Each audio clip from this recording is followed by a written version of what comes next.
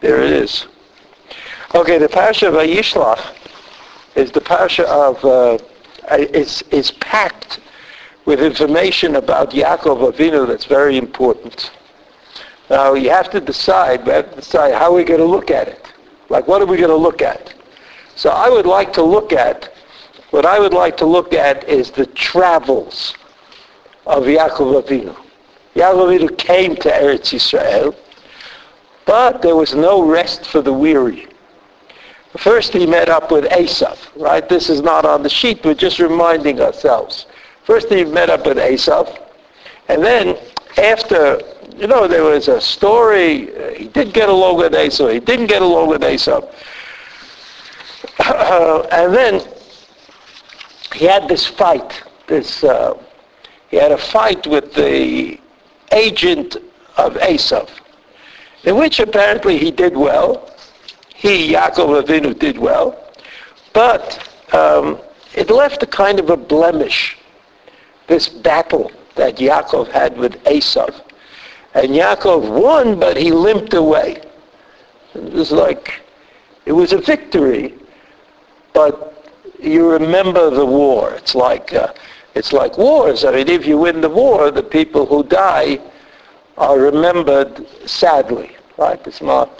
There's no contradiction. No contradiction there. And then, after he sort of makes up with Esav, the Torah says in Bereshis Lamed Gimel, Vayomer nis'a v'nelcha v'elchanu negdecha. That's like the first mention of traveling. Yaakov and Esav are going to go someplace. And then you have this strange idea. You remember there's a long story of Yaakov and Esav. After that story is over, Yaakov has to go someplace. So the Torah says that Yaakov nasa Sukkota, vayiven lo bayit. Ulemikneu asas Sukkot, al kein kara shema makom Sukkot. I mean, it's a mystery. Yaakov Avinu went someplace. Sukkot sounds like a temporary resolution. He came to a place where he would stay temporarily, because after all, it's a sukkah is a bayit arai. So that really Yaakov Avinu was going someplace else. He wasn't going to where he was. But it was hard to move the family, the wives, the children, the flocks. So he had to take an interim step. And that interim step is in Perek Lamed Gimel Pasuk Zayin, V'Yaakov nasa Sukkota, which sounds like he went to a place called Sukkot, but the pasuk itself says, "Vayiven lo bayit mikneu asa Sukkot al kein kara shema makom Sukkot." That even though the Torah says that he went to Sukkot, really he went to a place that had no name, and it was given the name Sukkot because Yaakov Avinu was there. So the first thing we see about Yaakov Avinu is that he had his lodging, his first lodging in Eretz Yisrael is temporary, but it's not permanent. And immediately after that pasuk, the Torah says, "Vayavo Yaakov Shalem Ir Shechem." Yaakov came and he was whole. He was perfect, unblemished. And Rashi says, Shalem begufo shenitrape mitzal ato, that he was cured of his limp, the limp that he had. Shalem b'mamono, and he had all the money that he came with. Shelo chasar klum mikoloto doron. In other words, he didn't give Esav anything. He was ready to give him, but Esav said, "I don't need you. I don't need it. I have plenty." So he had that. Shalosh Shakach Talmud, Shalem b'Torato, Rashi says, that Yaakov Avinu didn't forget any of the Torah that he learned in the yeshiva of Shem Ba'eva, even though he was in the house of Lavan all those years. So that was Shalem. Vayavo Yaakov Shalem, Ir Shechem. Now we know that Shechem is going to be a problem. We know there's a problem connected to Shechem. We know that because the Torah says about Avraham Avinu. You remember Avraham Avinu? Several weeks ago. Avraham Avinu, Lech Lecha, right? Avraham Avinu, remember that?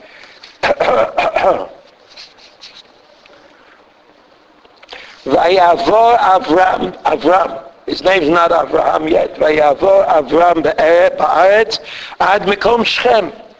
Ad alon moreh v'chnani az ba'aretz. That's what the pasuk said. That the first place in Eretz Yisrael that Avraham Avinu came to was Shechem. Now, if anybody here has ever been to Shechem, you know that it's not an easy trip. Shechem is built high up on the ridge, and you have to travel. What was he going to Shechem for? Why couldn't he go to someplace friendly and peaceful? So Rashi says, Ad Mekom Shechem. Rashi, right? I'm in Perek Yud Bet, in Lech Lecha, Perek Yud Bet, Pasuk Vav. Ad Mekom Shechem litpalel al bnei Yaakov k'sheyavo'u hilachem b'Shechem. So that Avraham Avinu already determines that Shechem is a problematic place. And what he could do at that time was to go there and daven for the sons of Yaakov who are going to have difficulty in Shechem. Now, if we go back to our story, I believe Avraham Avinu go back to Yaakov. The pasuk says, "Vayavo Yaakov Shalem." Yaakov was Shalem, right? He was physically Shalem. He was financially Shalem, and he knew all the Torah that he'd ever learned before he went to the house of Lavan. That's Shalem. That's really Shalem. Vayavo Yaakov Shalem, Ir Shechem. Asher be'eretz Canaan b'vo'o mipadan Aram, vayichan el pnei ha'ir. The pasuk doesn't tell us why Yaakov Avinu went to Shechem, but we knew from Avraham Avinu that he was on his way, that he was going to go to Shechem. There'll be a big problem. And it says vayichan et pnei ha'ir. Pnei ha'ir means the face of the city. Vayichan means a chanaya. He kind of parked himself in a place which faced the city. Right? Rashi says, Vayichan et pnei ha'ir. He made a machaneh. He made a camp. He camped there. And Rashi says, Erev Shabbat Hayah. That's why he didn't go any further. And that comes from the Sheilta. That's in Rashi. So then you have the story. There's a story of Dinah.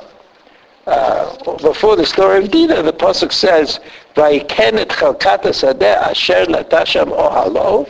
Eventually, he bought the place that he camped in, asher natasham ohalo, miyad b'nei chamor avi Shechem b'mei aksita. And since Yaakov Avinu was like Avraham Avinu, and Avraham Avinu taught that even though Eretz Yisrael belongs to him, but in order to deal with the people who live there, he would buy Marat HaMachpelah, right? You remember that story, Chayei Sarah. I mean, maybe there's a lesson in that for us as well. Maybe. I can't say that there is or there isn't. You know how it is with lessons? If you think it's a lesson, it's a lesson. And if you don't think it's a lesson, so it's not a lesson. So what did Avraham Avinu do? Avraham Avinu said, I own the Marat HaMachpelah, but I got to get rid of these people who also think they own the Marat HaMachpelah, so I'll buy it. Like, it's like a little strange to buy something that you own. But Avraham Avinu thought you should do it. So here's Yaakov. Yaakov sets up his tents outside of the city of Shechem. Usually outside of the city, it didn't belong to anybody, because everybody wanted to live in the city where there was a wall protecting them. Nevertheless, Yaakov Avinu bought that land, miyad b'nei Chamor avi Shechem b'me'ak sita. Right? He paid hard cash. Hard cash. Wasn't a check, wasn't a credit card. He paid real money for this place, which may have belonged to Chamor and Shechem, but maybe not. Maybe it didn't, but since Chamor and Shechem represented the municipality of Shechem, they took the money. And Yaakov gave them the money. Okay? Vayatsev sham mizbeach vayikra lo, and then Yaakov Avinu built a mizbeach. Right? You have to remember, Yaakov Avinu is following in the footsteps of Avraham Avinu. Avraham Avinu, wherever Avraham Avinu went, the Torah says that he built a mizbeach. However, what is it that Avraham Avinu did not do? What did he not do? Ever. He never sacrificed on those mizbechot. Because Avraham Avinu knew that sacrifice could only take place on Har HaMoriah. And so that it made sense to Avraham Avinu. When HaKadosh Baruch Hu said to Avraham Avinu, Kachna et bincha et yichidecha asher ahavta, and then Ha'aleu sham la'olah, that the sacrifice would be, there would be a sacrifice, but on Har HaMoriah.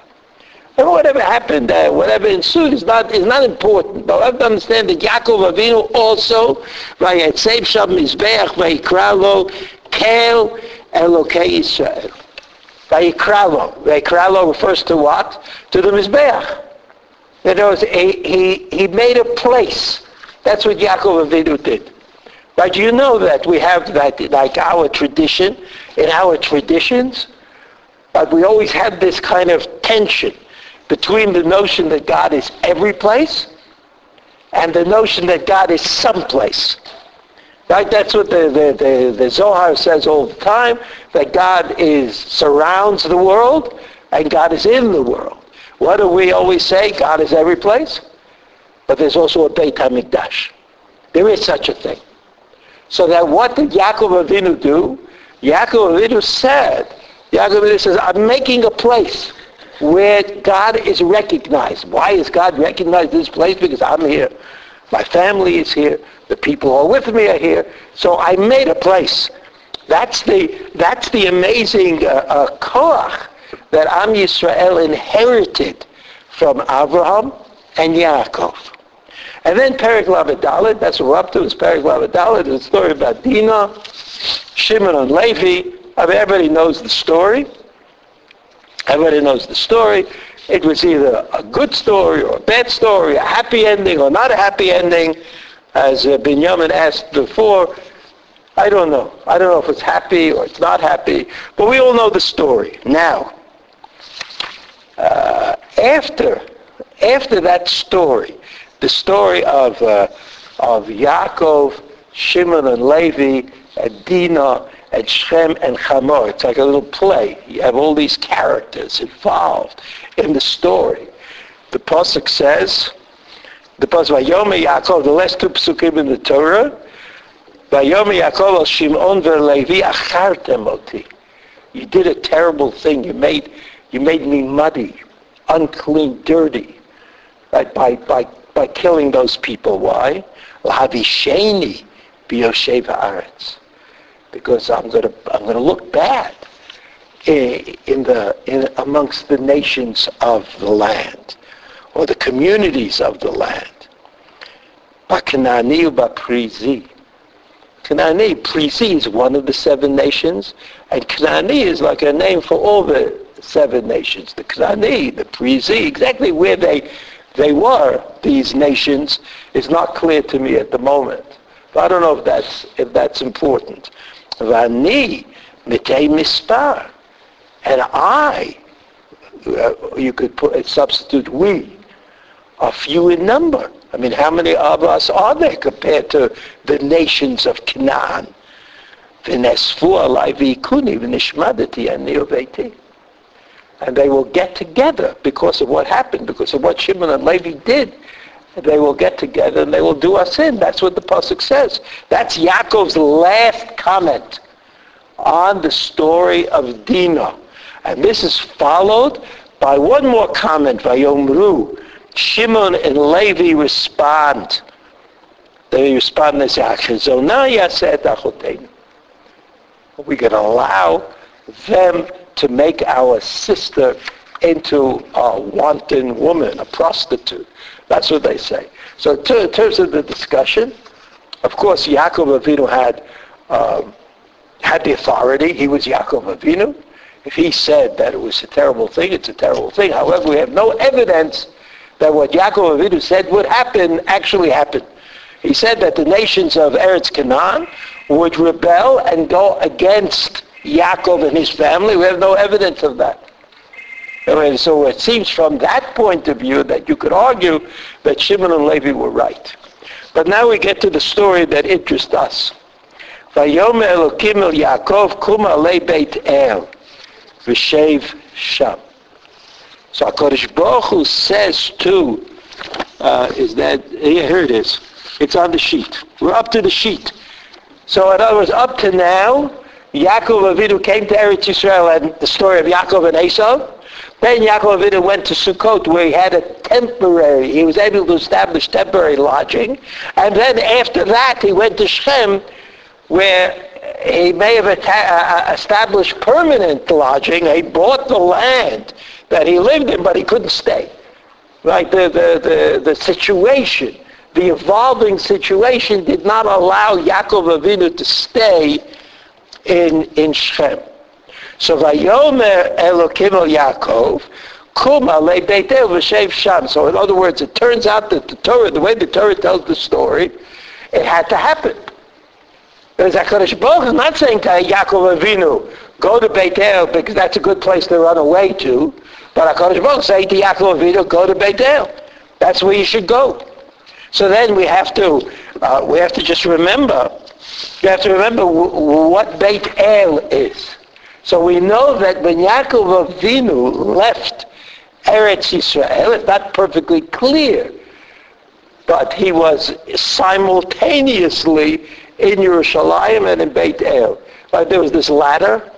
Ladders have two ends, so you could think of the ladder as being in the place of the lower end and in the place of the upper end, right? You could think of that. Somehow, Beit El and Yerushalayim are both involved in Yaakov Avinu leaving the countries HaKadosh Baruch Hu says, Kum alei Beit El v'shev sham, v'asei sham mizbeach lakel hanir'eh elecha b'vorchacha mipnei Esav achicha.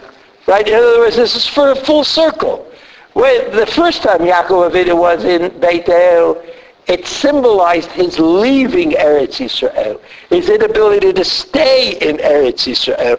Now HaKadosh Baruch Hu says to him, go back to Beit El, and go back to Beit El, v'asei sham mizbeach, v'akel hanira elecha b'vorchacha mipnei Esav achicha. So this is full circle. So Yaakov Avinu comes to Eretz Yisrael, Yaakov and Esau. Then he goes to Sukkot, then he goes to Shechem, and now he's in Beit El.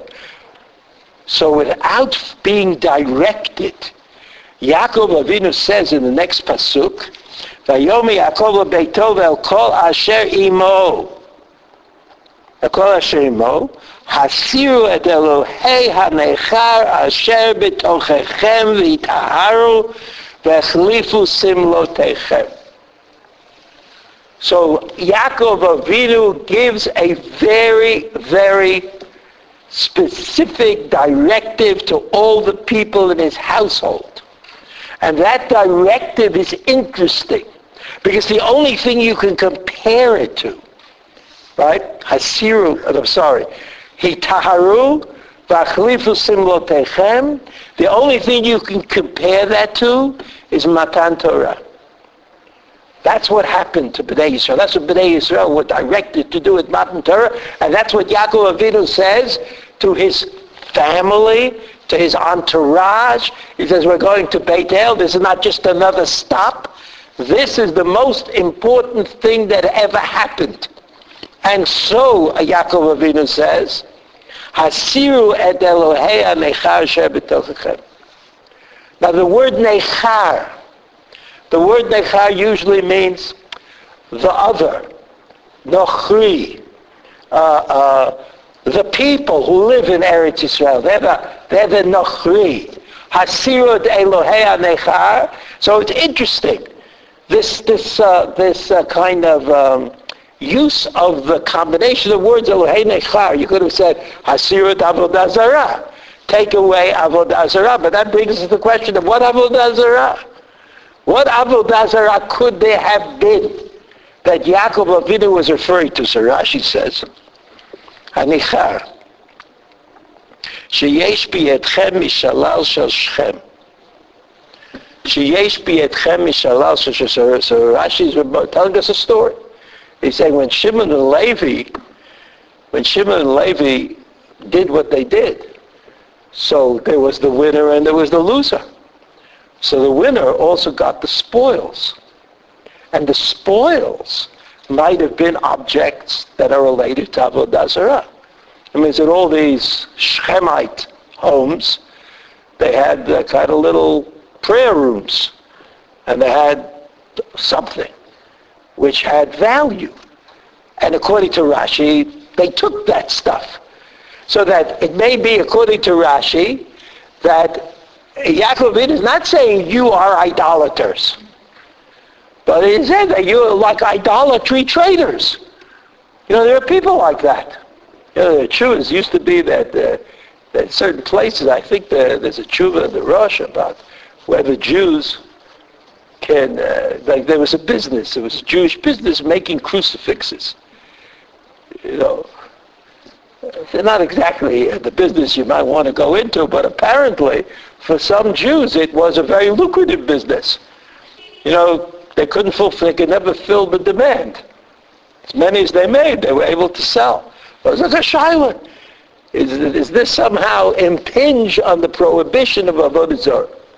So many Rishonim who dealt with this question were materit. They said that it has nothing to do with Avodah Zarah. It's not an avodah. It's not something you do. It's just a symbol, and it's fine. It's okay. You know, you could do that. But here, the question that we have is, well, what was the status of the people with these idols? So when I read the first Rashi, I could say that they had these idols. They had this Avodah Zarah.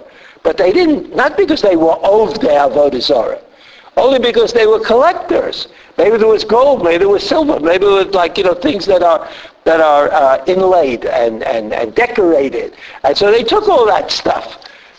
But the next Rashi is more problematic because it says in the Pasuk, the second thing Yaakov Avinu said is, V'hitaharu, tahara, purify yourself. Purify yourself from what?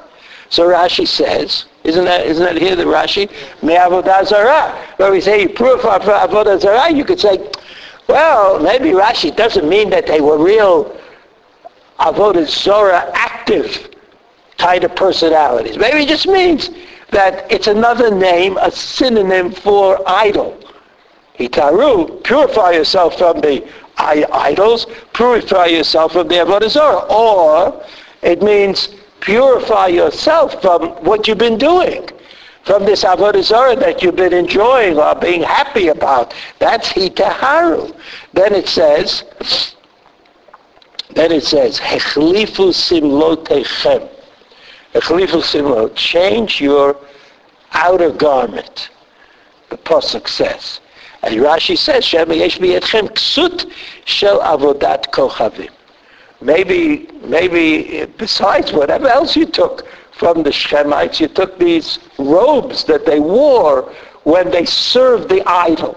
So that's called tashmishi avodah zarah. Those are things that you use when you do avodah zarah, and that's also forbidden. It's also forbidden. So this kind of brings us to a kind of like we have this problem. How could it be? I mean, in other words, I understand that in Parshanut, like I try to explain, that people say, pshat.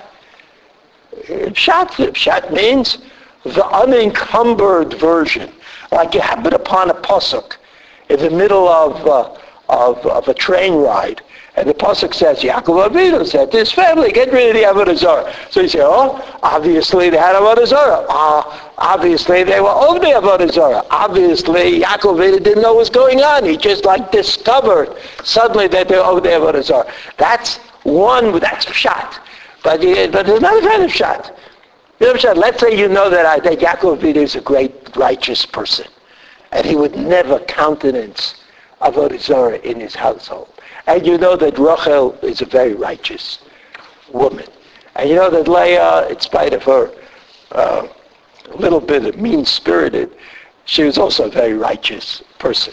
And all the children, even though they were also not always righteous in the righteous sense, but they knew that Avodah Zarah is out. I mean, to think that there was Avodah Zarah in the house of Yaakov Avinu at this time is incommensurate with Seichel HaYashar. Right? In other words, everybody says pshat against some background. Like, it ain't we didn't just meet Yaakov Avinu, we didn't just meet Rachel, we didn't just meet Leah. So what were they doing running around with Avodah Zarah? So the Medrash says, I just want you to know that the Medrash says, an interesting thing. It's not on the sheet, but I'll tell you what the Medrash says. The Medrash is quoted by the Rebbeinu Bechaya on the pasuk, and the Medrash says this. The Medrash says, you know that the halacha is that the goy, who is oved avodah zarah, I mean non-Jew, I don't mean to make it sound like a non-Jew is a bad thing, but the non-Jew who's oved avodah zarah, let's say, like he's oved avodah zarah with a vase, and he wants to sell the vase to a Jew. Can he? No.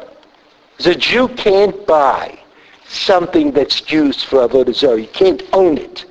Because once you get it, your obligation, the halachic obligation, is that you destroy it. So it really doesn't exist as far as the Jews are concerned. If it falls into the hands of the Jews, it's a non-existing item. So a non-existing item you can't have. Can't have it non-existent. That's the halacha. I hope that you all are following me on that. That's the halacha. So the Medrash says, and it's quoted the Rebbeinu Bechaya, that what they did, the sons of Yaakov, when they went to get all this stuff, all these vases, that they wanted to collect, they told the Goyim, the non-Jews, who were the Ovdei Avodah Zarah, to be mevatel the Avodah Zarah. You know what that means? Like they said, I'm not going to use this vase for Avodah Zarah anymore. If they said they're not going to use the vase for Avodah Zarah, then you can buy it from them, or take it from them, or steal it from them, or whatever you want, and it becomes yours. Right? You know that's a feature of stealing. When you steal something, it becomes yours. That doesn't mean that you don't have an obligation to give it back, or don't have an obligation to repay the loss. You have that obligation. But stealing is a kind of a kinyan. Right? That's what stealing is. It belongs to you. So if you steal a cow, you have to take care of it. Right? If you steal a vase, you also take care of it. You have to make sure it doesn't get damaged. So listen again. What happened in Shechem? Shechem's full of avodah zarah. The Jews, Yaakov and his family, they wanted all this stuff, that looked like it was avodah zarah stuff. So they forced or made or agreed the non-Jews in Shechem to be mevatel the avodah zarah. And so they were able to take it. So all the stuff that the Jews took, they took righteously. You can imagine people thinking in these terms, like, they're having this battle, they're fighting a war, they're killing each other, and the Jews are saying, could you please be mevatel this avodah zarah so I could take it home with me? It seems odd, right? But what then is the pshat in the pasuk, according to this medrash? According to this medrash is quoted, I told you in the Rebbeinu Bechaya, what's the pshat in the pasuk? Yaakov Avinu comes as a Sira delegate. Hey, Adeicha Asher b'tochechem. What did he say? He said, I know it belongs to you, and I know that it's not avodah zarah, but it's a chumrah. We're going to Beit El. When you go to Beit El, you're not looking for halachic loopholes. When you're going to kind of reconnect to the event of Beit El, to the Spirit of God, directing Yaakov and his family to come back to Eretz Yisrael, he says, then you're not going to go for halachic loopholes. So, Hasirut Elohei HaNechar doesn't mean that they were really Avodah Zarah objects because they were mefutal. Avodah Zarah, Nechar means that's what is the problem. The problem is that they come from them. They come from the foreigners. So they have the stigma of Elohei HaNechar. That's what the Rebbe Bechaya quotes in the name of the Medrash. So what does the Medrash say? What does the Medrash say?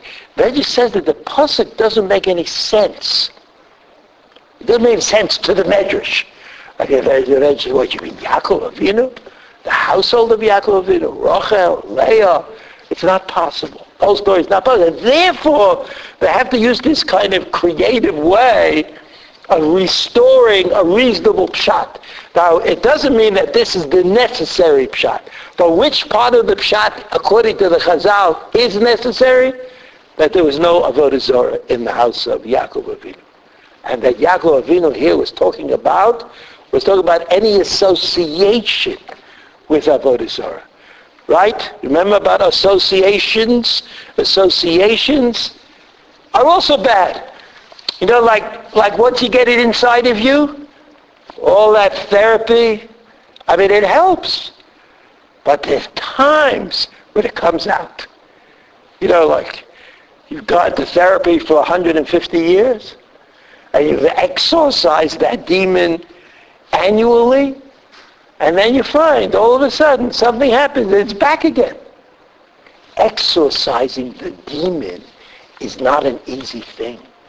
So that the household of Yaakov Avinu, that came from the household of Avodah Zarah, like Lavan and Besuel, even though we can assume, at least according to Rashi, we can assume that the demon was exorcised.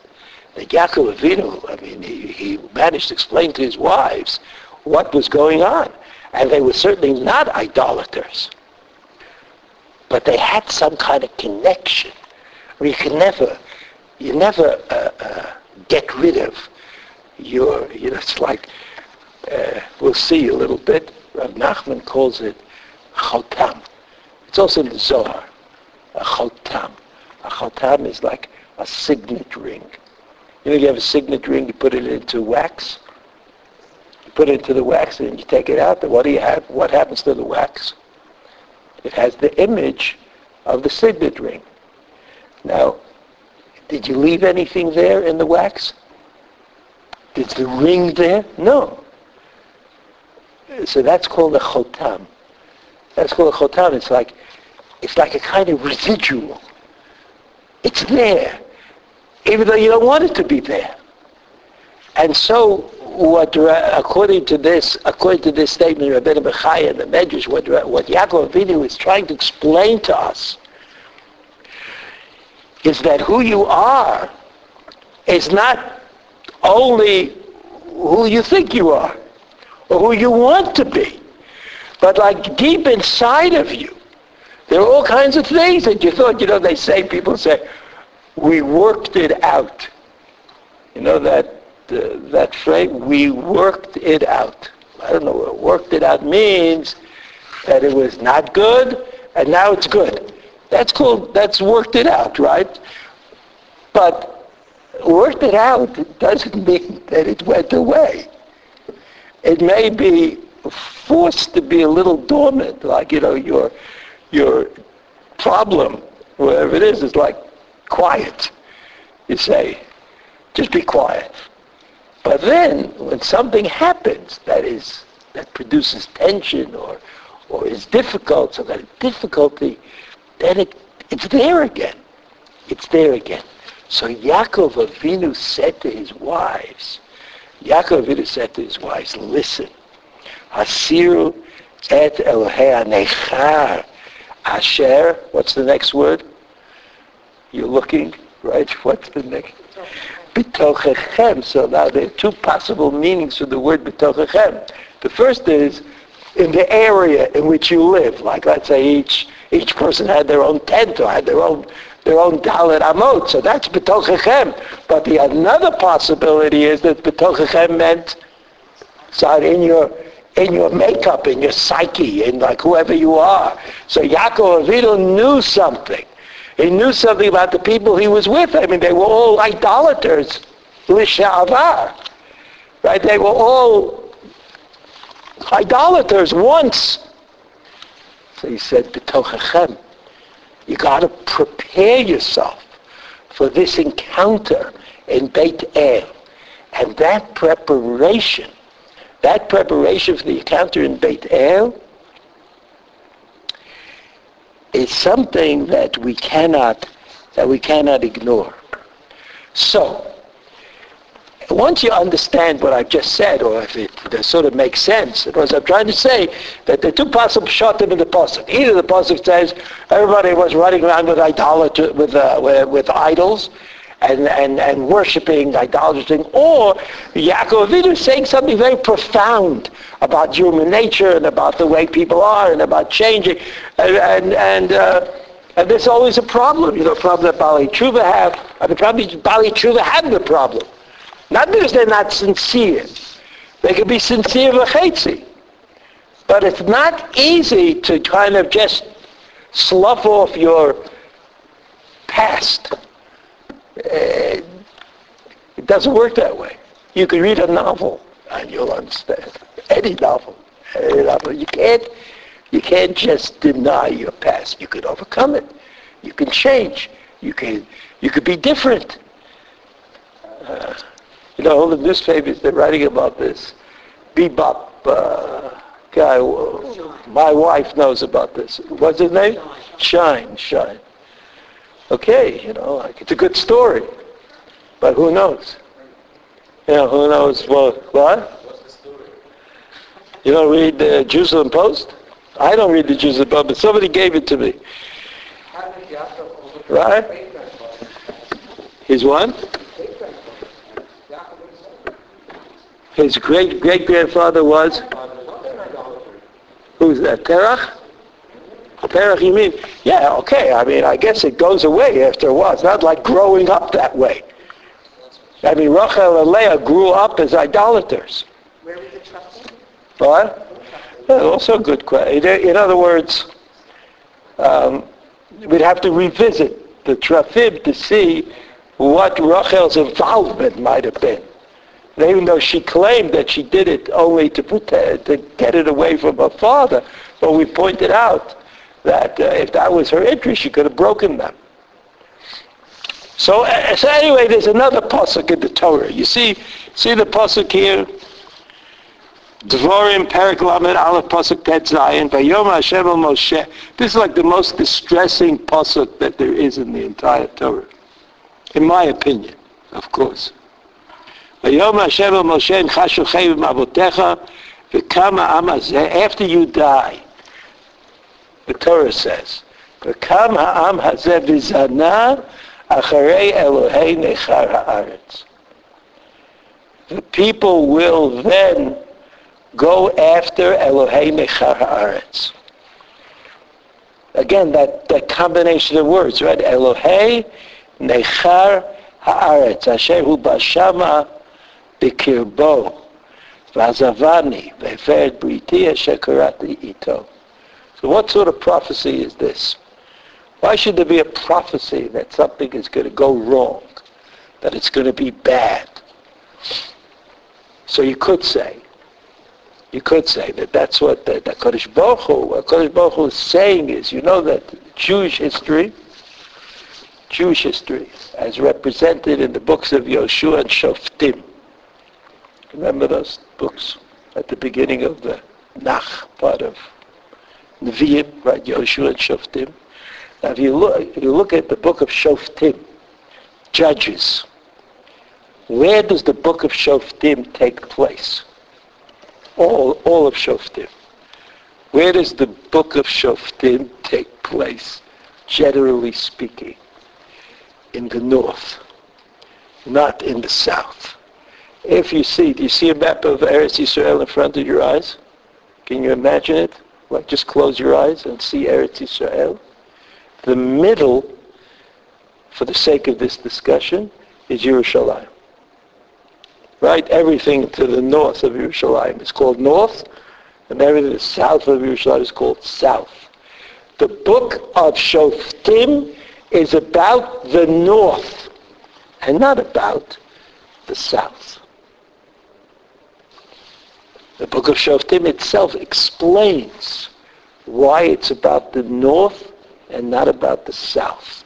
The book of Shoftim says that when Bnei Yisrael came to Eretz Yisrael, they were enjoined, they were directed, they were given a tzivui to rid Eretz Yisrael of the idolatrous populations, to get rid of them. In the south, in Yehuda, they did that, except for the Plishtim. You know the Plishtim that we call that today? Gaza. Right? The Plishtim, they never could get rid of the Plishtim. I mean, they disappeared eventually, but not because the Jews drove them out. They just disappeared. So the south, in Yehuda, they drove out the idolaters. And therefore, there was no story to tell in the south. But in the north, they did not drive all the 10 tribes in the north, the 9 or the 10 tribes, they did not drive the idolaters out of Eretz Yisrael. So they had an ongoing issue. Ongoing, it never stopped in the north of the somehow integrating Avodat Hashem with the various idolatries that existed all over the place. So if we'll say, as we said in Bereshit, that Elohei Nechar Haaretz is a reference to the inside of you, and not about a specific idolatry, but eventually it became a matter of specific idolatrous worship in Eretz Yisrael that the Jews were exposed to. And so the Torah says it's not that they're going to become idolatrous, that they're going to be worshiping idols. But the fact that in the northern kingdom, the north of Eretz Yisrael, they didn't drive out the idolatry and the idolatrous population, that will cause a kind of an undertow of idolatry that these people are not going to be able to deal with.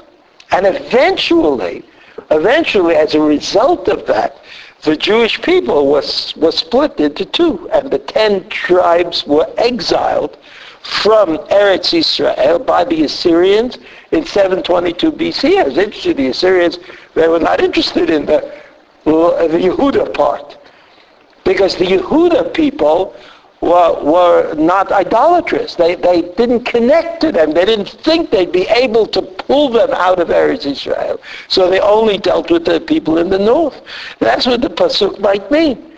Vayomer Hashem el Moshe Nchashu Chayim Avotecha V'kama Am Hazeh V'zanach Elohei Nechar Haaretz Asher Hu Bashama Bekirbo V'azavani V'ved Breiti Asher Karat Imi. The last reference on the page is the Rambam. You know the famous Rambam? The Rambam says that sometimes the Torah seems to imply that something has to happen. Everybody's going to become idolatrous, for example. So the Rambam explains that that's not the case. That it may be that the majority of the people will be idolatrous, but each individual will still maintain freedom of choice. It's not that Torah obligates me to become an idolater, a worshiper of the idol. But since we don't have much time, I'd like to turn the page and look at Rav Nachman Abrasa. Before we turn the page, I'll just say, if we go back to the pasuk, like pasuk Gimel. Pasuk Gimel says, "V'nakuma v'na'ale beit el v'eseh sham mizbeach lakel ha'oneh oti b'yom tzarati v'yehi imadi b'derech asher halachti." This is what Yaakov Avinu says to his entourage. Vayitnu, you listening? Vayitnu el Yaakov et kol Elohei Nechar asher biyadam. So according to the Rabbeinu Bechai, according to the Medrash, Elohei Nichar means they weren't idolatrous, but it was a chumrah. It was a chumrah that Yaakov Avinu invented for that moment. But then the pasuk says, Asher biyadam. Asher biyadam ve'etan nizamim. Asher b'oznehem. And all of the, what do you call those? Earrings that were in their ears. Okay, earrings go in ears. Asher b'oznehem. Asher b'oznehem. But what is Yaakov et kol Elohei Nechar Asher biyadam? So you're going to say Asher biyadam. That's the Hebrew way of saying that they had them. It doesn't mean they were holding them in their hands. No, Asher biyadam. They had it. They had it. That's what we say in English. They had this stuff, and they gave it to Yaakov Avinu. And then what did Yaakov Avinu do with it? Vayetzmonotam Yaakov tachat ha'elah asher im Shechem. He buried them. So you could see there's a raya. If you assume that Yaakov didn't do the halacha, the Yaakov is doing what the halacha wants him to do, so he wouldn't have buried it. He would have destroyed it. But since the objects, according to the Medrash, are not really objects of Avodah, he just wanted to get them out of the way so that the people wouldn't have anything to do with it. So burying them would be sufficient. Let's look at the second page. There's a famous Torah of Rav Nachman of Bratslav called Chotam B'toch Chotam. It's about a Chotam. Chotam is, as I said before, it's like leaving an impression. And that idolatry, growing up in the house of idolatry, growing up wherever you grow up, always leaves an impression, right? Old people like me, I'm always amazed to see that I do things that my father, Zichrono Livracha, did, which when I was a child, I thought they were silly. And here I am doing them myself. I still think they're silly, but I'm doing them. Right? So it's very hard. It's very hard not to be affected by childhood events, by memories, I think. I mean, not that I've only bring myself as an example. That wouldn't be enough to create a theory, but I think that it's right. I think people, like you see somebody's children, they walk like their parents, and they talk like their parents. It's like funny. Like how they learn how to do that? And their parents do that funny. Like they don't do it like everybody else. They do it in a funny way. The kids also do it. Because that's their benchmark for everything. Like what the parents do. So even if the children are annoyed by what their parents do, that's what I meant to say, they end up doing it anyway. But when given the chance, they act like their parents. So that's what Rav Nachman is talking about. So he says, Chotam Shulamala Mizeh Chotam. There are deeper impressions. There are impressions, and there are deeper impressions. Hainu Bechinot Yadayim HaMekablim Musar Me'elu HaMochichim. He says, this is the middle, right? The part that we're learning is not the beginning of the Torah, but it's somewhat into the Torah. So he said that there are mochichim, there are people who give musar, like the Nevi'im did once, and Rabbanim, bechinat b'chal b'yad kol adam yachtom. In other words, the way Rabbi Nachman thinks, he has a pasuk which connects yad, the word yad, hand, and chotam.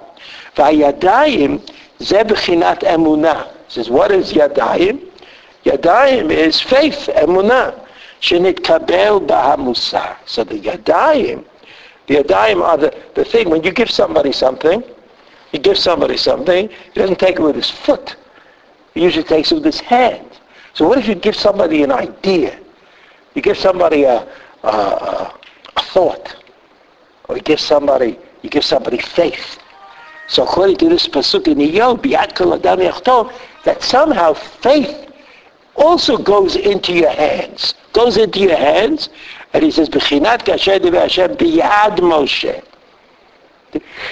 That the Diber Hashem, this event of God speaking, was Moshe Rabbeinu grabbed it with his hands.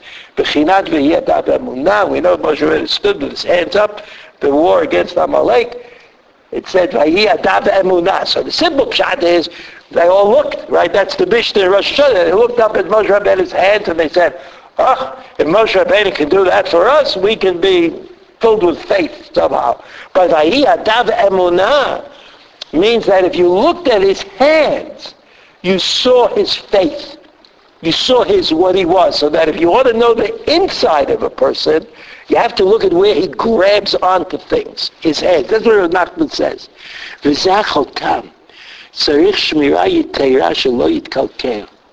So Rav Nachman knows something. He's onto something, right? You know, Rav Nachman, he was the ultimate psychologist of the Jewish people. He says, Zeh HaChotam, this impression,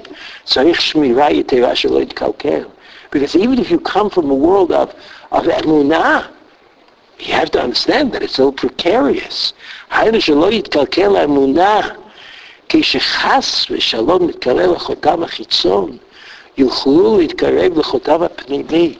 if somehow you get chinks in your armor, you know, Rav Nachman would say, like a person wants to compromise. Don't compromise about something. You're traveling, you're early, you're late, you have to daven, you don't have to daven. You know, everybody, we've all gone through all of this stuff one way or the other. So like the word compromise comes up because you say, this is not real. I don't do this every day. This is not the way I live. So, okay. So I will put on tefillin, I won't put on tefillin. I will daven, I won't daven. I'll wash or I won't wash, right? Everybody has this idea that you could compromise. So Nachman says, he says, mitkalkel chotam chitzon, like emunah. Emunah has like externals.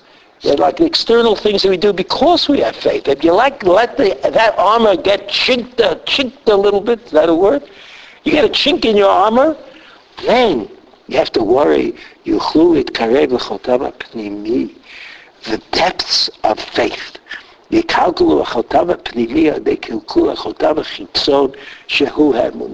the opposite of what Yaakov Avinu said to his family. He says, Hasiru. He says, because that's who you are inside of you. And Rav Nachman says, you have to be very careful because you can get to the inside of you. שחס ושלום נתקלקל זה החותם והידיים. נעשה מזה כפירות. He says, and then people start thinking things that are אפיקורסות, שהוא הפך האמונה. ונעשה אמונות כוזביות, that he becomes, he thinks in terms of, he creates lies for himself. כי עיקר עבודה זרה אין לה כוח אלא על ידי שמקבל מהידיים. There has to be something that lets it in, like bad thinking. Yeah, it has to go into you from someplace. Once it goes in, and that's what yadayim means. Yadayim is where, I mean, of course, you could create the metaphor, but yadayim is where you grab things. If I give you something, you take it in your hand. And that's what Rav Nachman says. You have to be worried, not about what's inside of you. You have to be worried about what's very far away from you, but you're willing to give it a try. You're willing to try, right? That's you know, Rav Nachman, he was a non-compromiser. He was a non-compromiser. I mean, whatever his problems might have been, he didn't compromise. And so he says that if you compromise, then then your hands, with your hands, it means just the external, the outside of you. It's not inside, but it gets inside. It bores into you. So we see, I think what I tried to show was that there would be two ideas. There's the idea that we can explain the pasuk of Yaakov Avinu talking to his family, Hasiru, Edelhanechar, V'itaharu, not as a problem of halachic idolatry, but a question of, before you go to Beit El, to meet the Kadosh Baruch Hu who's protecting us and brought us back, we have to assume a higher level of purity and faith. That's emunah. That only comes if you get rid of all these external things that might remind you of something that you shouldn't be doing. Rav Nachman of Bratslav, he had the other idea. He said, even if you think you're all right, you have to be careful about making small compromises, because small compromises, you make them with your hands. And even though your hands seem to be very far away from your body, right? You take something in your hand, it's not like philosophy. Nevertheless, that's the entree. That lets it in. That lets it become part of your vision and worldview. So again, and that's, I guess, what the pasuk meant when HaKadosh Baruch Hu said that Bnei Yisrael will become idolatrous because they allowed themselves to let the idolatry remain in the northern part of Eretz Yisrael. Okay, there's an interesting Ibn Ezra that we didn't get to, but some other time. Have a good Shabbos. Medav Marv.